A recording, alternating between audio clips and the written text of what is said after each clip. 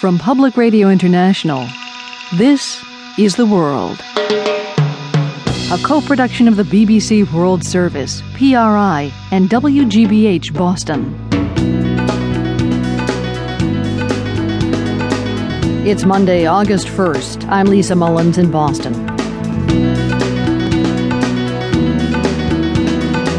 Today on The World, debt limit legislation should get through the Senate by tomorrow, but the partisan warfare may have already damaged America's international standing. And I think you've seen that people have said we may have a AAA economy, we no longer have a AAA government. Nothing has made it quite as clear as this whole debt ceiling meltdown.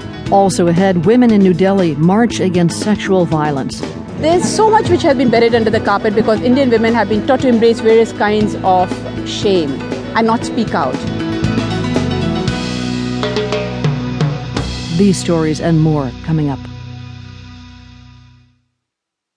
BBC News with Marion Marshall. There's been more shelling in the embattled Syrian city of Hama. Human rights activists say at least 4 people were killed as government tanks targeted the city from its outskirts. On Sunday, scores of people were reported killed when security forces attacked opposition protesters, making it, by all accounts, one of the bloodiest days since the anti-government uprising began 4.5 months ago. Lina Sinjab reports from Damascus on the fear that's prevented some of the victims' families from giving them a proper burial. The shelling resumed today on parts of Hama, leaving several people dead, according to residents of the city. Heavy artillery and machine guns were also used in this morning's attack. Some families buried their dead in parks and even in the gardens of their own homes.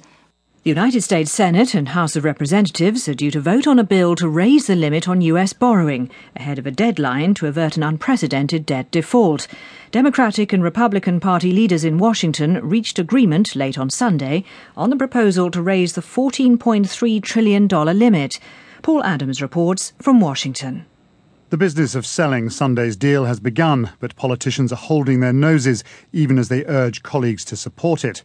In the Senate, the Majority Leader Harry Reid said he was not proud of the rancorous process that led to it, but he held it up as an example of American democracy at work. No one got what they wanted. Everyone had to give something up. People on the right are upset. People on the left are upset. People in the middle are upset. It was a compromise. There is, as Mr. Reid says, plenty for everyone to dislike. The president has not been able to get Republicans to agree to tax increases. The Republicans have had to agree to a longer extension of the debt ceiling than they wanted.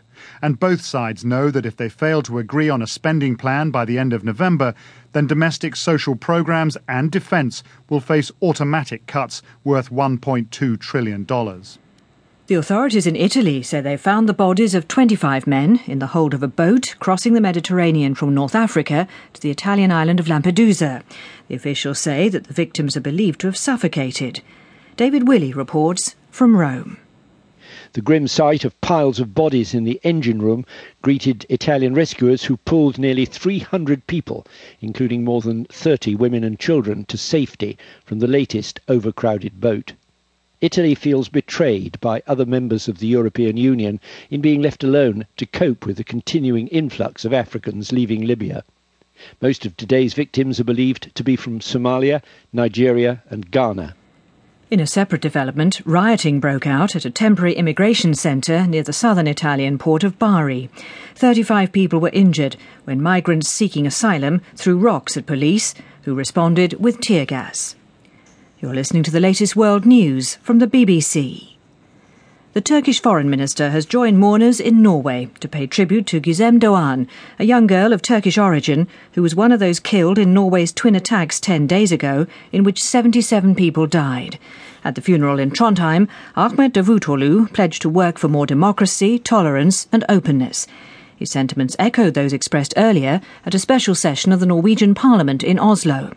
The only suspect, Anders Behring Breivik, has admitted to carrying out the attacks. Egyptian troops have moved into Tahrir Square in the capital Cairo to remove protesters. Several hundred people have been camped out in the capital's main square for over 3 weeks, complaining about the speed of reforms following the overthrow of President Hosni Mubarak in February.